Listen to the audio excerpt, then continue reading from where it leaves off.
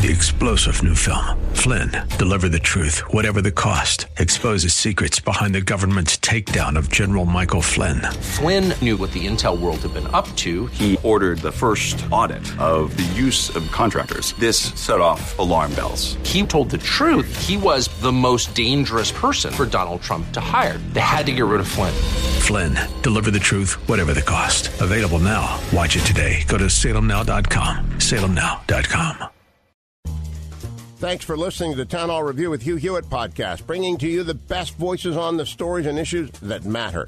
Helping make it all possible is the generous partnership with the Pepperdine Graduate School of Public Policy.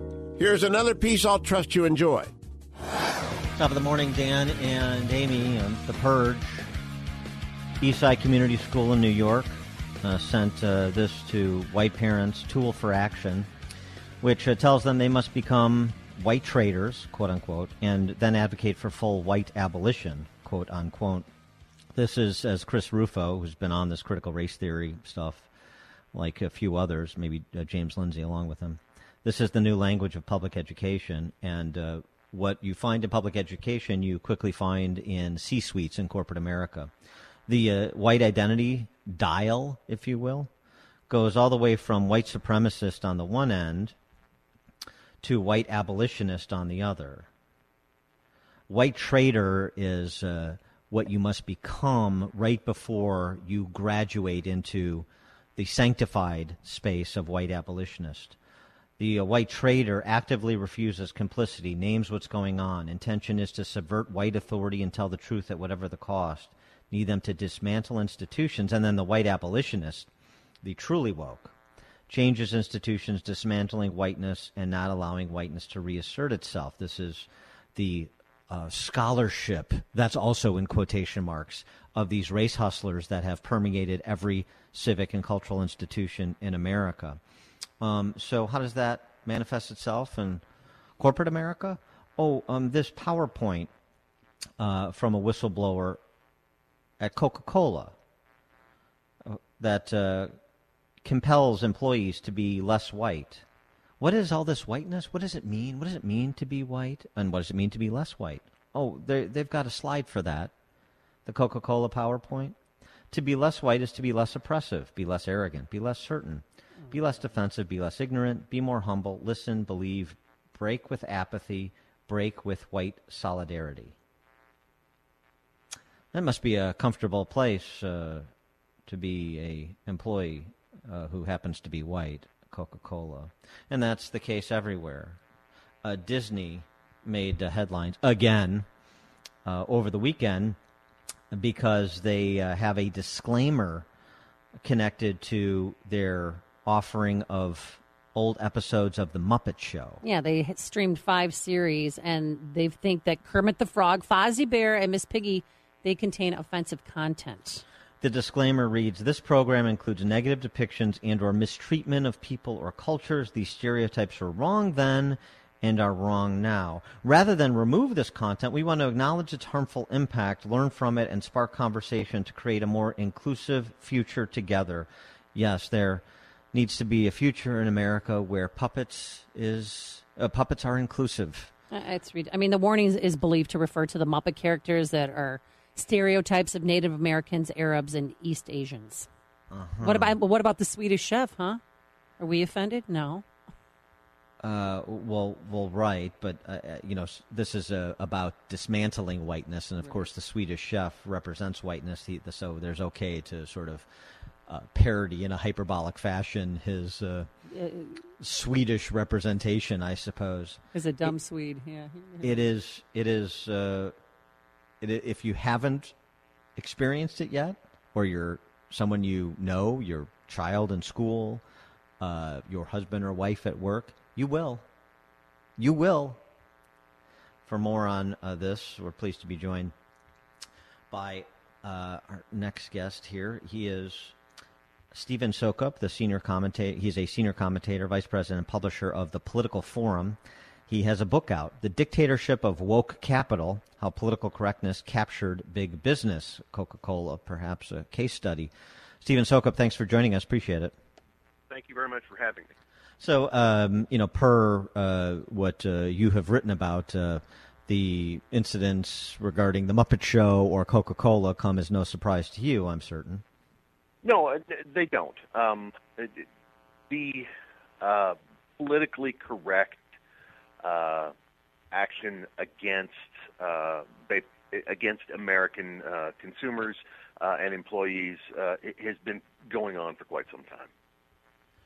Well, and so where does it go? I mean, there have been some backlashes in some of these within some of these institutions. For example, you have Title IX cases at the collegiate level that where now the person or the group being discriminated against are men or white people, and they're using Title IX to sort of give those who are race and gender obsessed a little bit of taste of their own medicine when it comes to discrimination by category.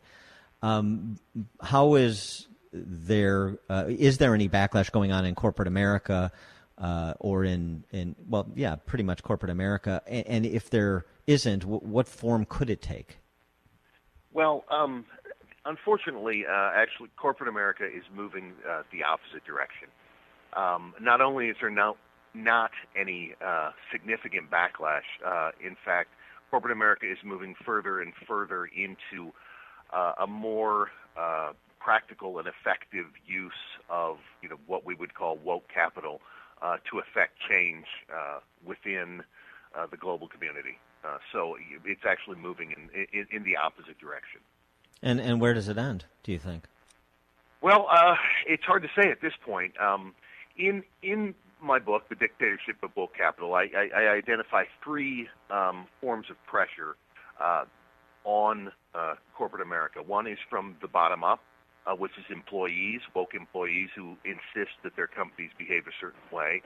A second is from the top down, which I think you're seeing from Coca-Cola and Disney over the weekend, which is that the people who occupy leadership positions are pressuring the company to be more overtly politically correct. And the third, which is the primary focus of the book, is from the outside in, which is all of the pressure coming from outside of these corporations to force them to behave in a certain way, to force them to adopt certain moral principles, to force them to behave so that they can achieve different social ends as opposed to their traditional business ends. And over the past 2 years, though, what politicians, if any, have come forward to, sense that something's wrong with American business? Well, the first indication that politicians were on the right were beginning to grasp what is going on was about 2 years ago when Georgia passed a fetal heartbeat law.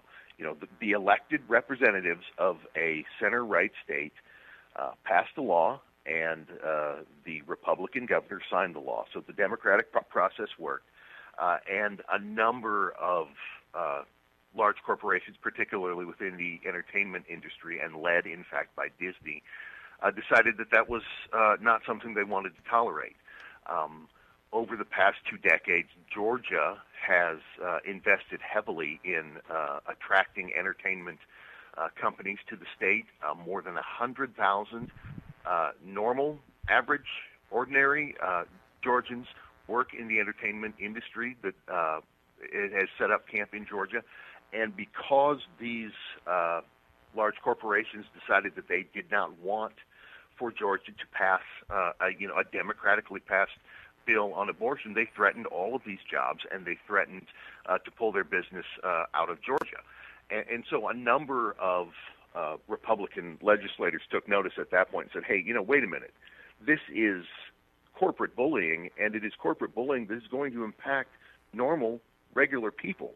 The first person to make much of a big deal about this was Senator Cotton from Arkansas, who took to the floor of the Senate to rail against these companies, particularly Disney, who were trying to impose their political beliefs on the people of Georgia. How much of this is the big tech tail wagging the Fortune 1000's? What wagging the Fortune 1000 dog? In other words, you see Facebook and Twitter being more aggressive YouTube and Google obviously as well, being more aggressive with censorship. And how much of that is saying, well, these are the cultural mavens, and we need access to their communication channels. We don't want to run afoul of their political mores, and so we're going to essentially follow the corporate culture of those big tech companies. Well, a lot of it is in fact, as you say, being directed by big tech, but a lot of it is also coming from the finance industry. Yeah.